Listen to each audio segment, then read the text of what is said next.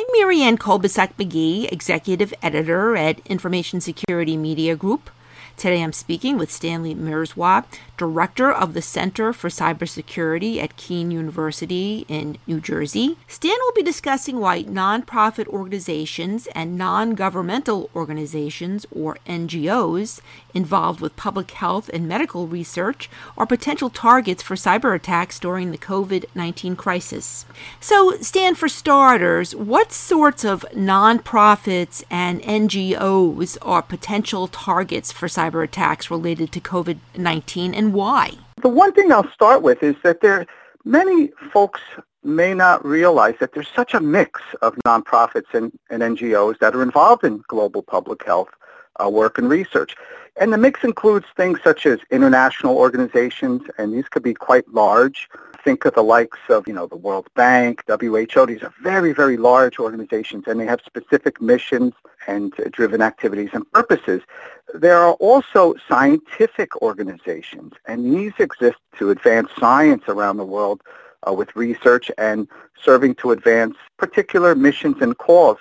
And these could be very likely posed for threat actors and attacks, mostly because they're involved in researching various factors, perhaps related to COVID-19. Additionally, there is advocacy and policy organizations, and they are there pretty much to work to bridge policy and public health communities. They often research and recommend strategies to governments in countries. And these could also be targeted, mostly because they could be involved in implementing programs. It could be domestic or in the developing world.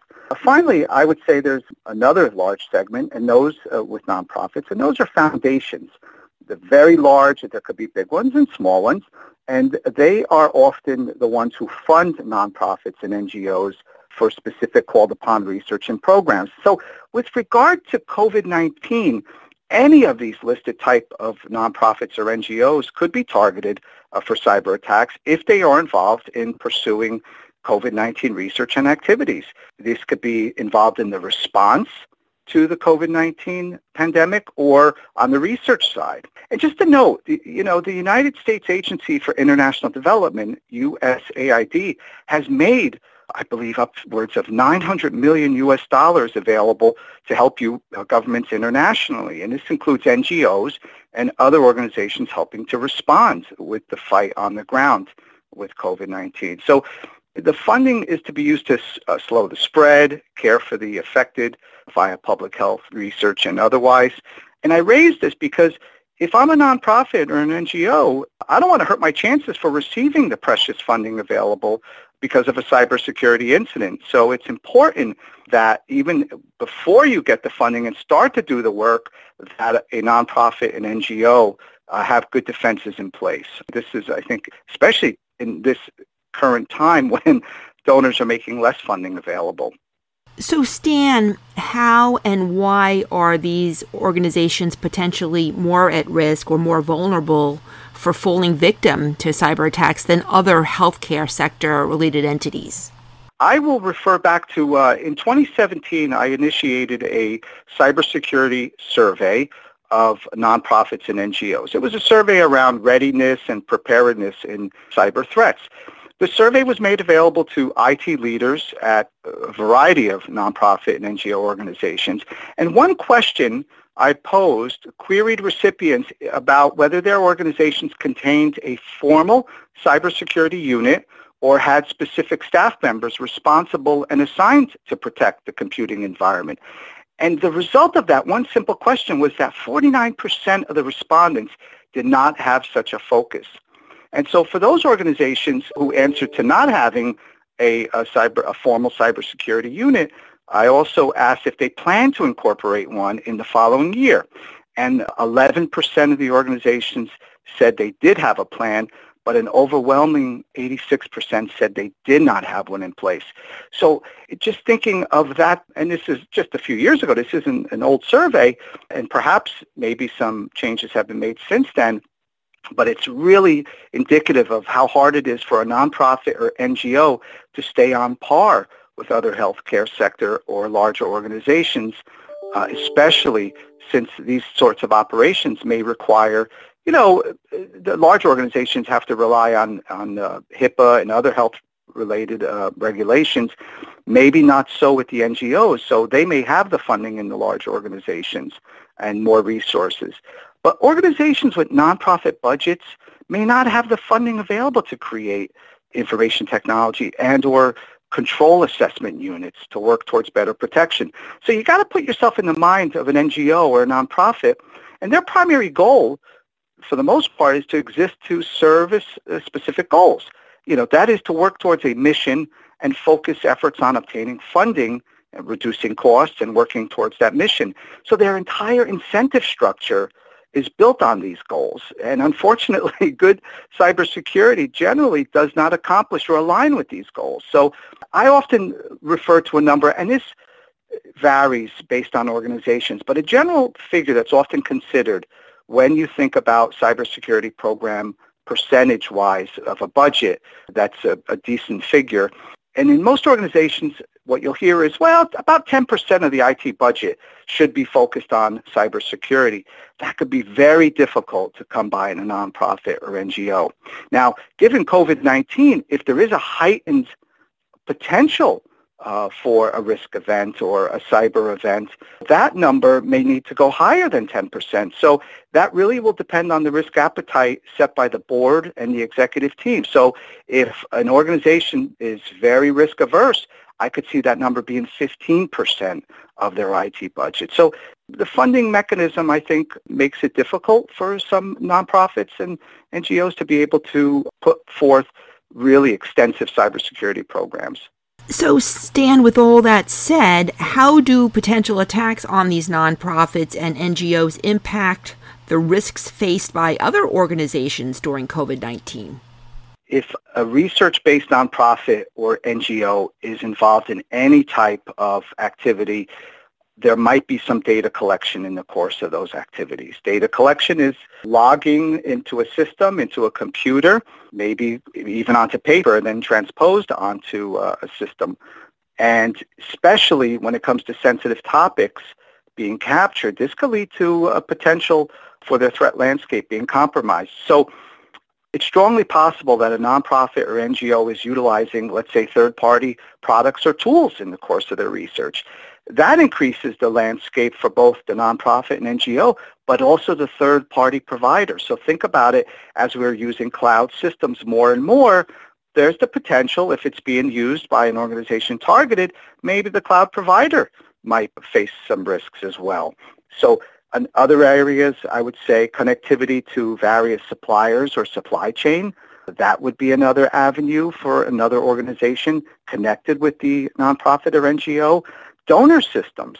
As you receive funding from organizations, as I mentioned earlier, from foundations, for example, there might be a donor system involved. It's not owned by the nonprofit or NGO, but to be utilized perhaps for logging, reporting information, and that could have an impact to their threat landscape and widen it as well.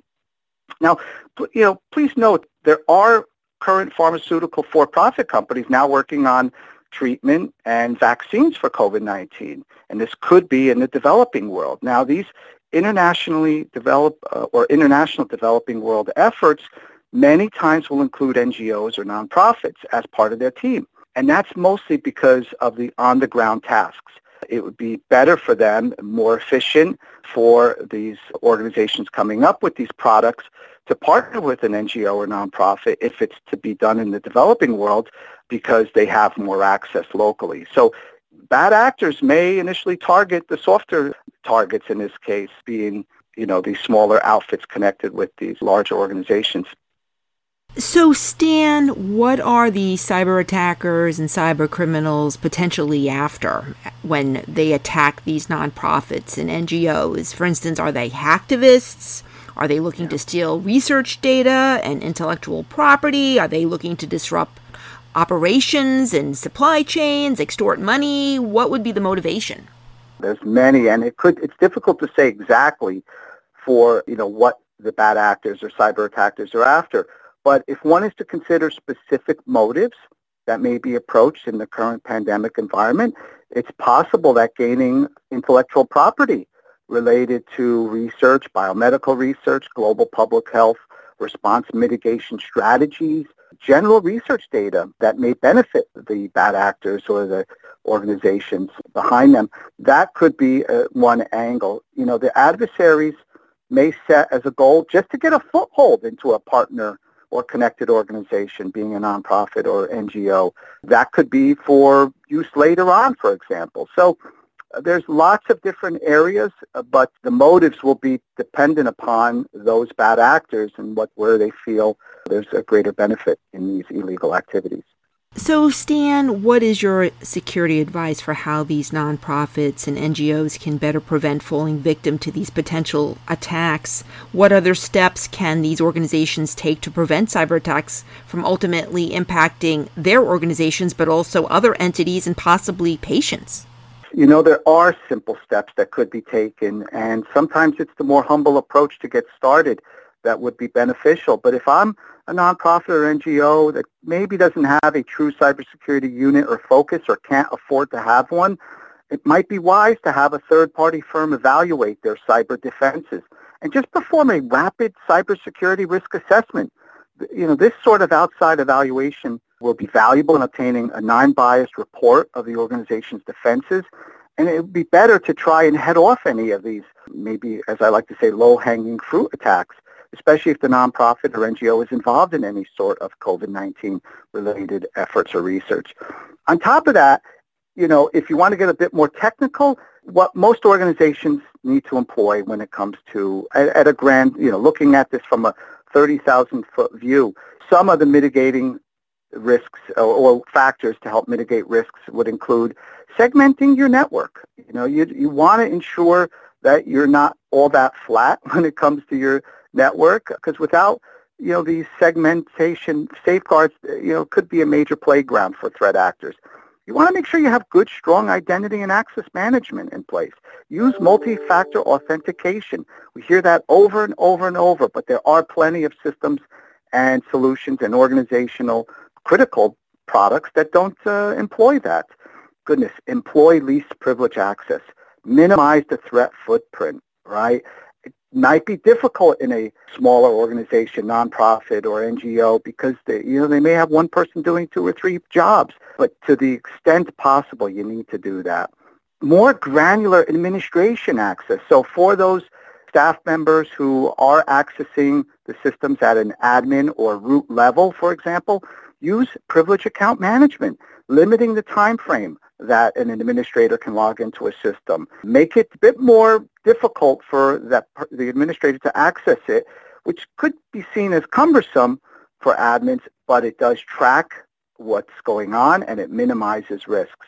One last thing I would say, especially because there's the potential for incidents, is review your cyber insurance protection. When is the last time that was done in a nonprofit or NGO? Go through the evaluation process with an insurance firm and broker focused on cyber. What is their feedback? You may learn a whole lot from just the process without even buying additional insurance.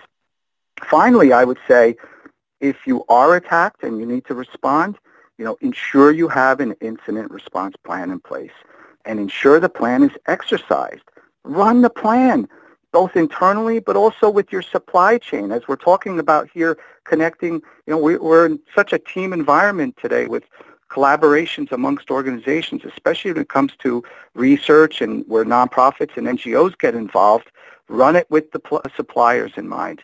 Engage your plan with open communication. Don't forget to exclude your legal department, your communications folks, your tech support, your frontline folks answering the phone so they are aware of what's going on. It's still recommended that when it comes to threat actors, we're not to negotiate. And if there are those sorts of situations, keep in mind that the Department of Homeland Security, CISA, and the FBI can be called upon to assist in these situations. I don't know if IT teams are aware. They could reach out if necessary. And ensure, this is very important, that you're careful with your evidence, your forensic evidence. You don't want to harm it or disqualify it from being useful if an investigation is required. So I said a lot of things there, but there are steps that could be taken, perhaps without lots of spending, but at least to get some awareness and knowledge into how well posed the nonprofit or NGO is. Thanks, Stan. I've been speaking to Stan Merswa. I'm Marianne Kolbasuk-McGee of Information Security Media Group. Thanks for listening.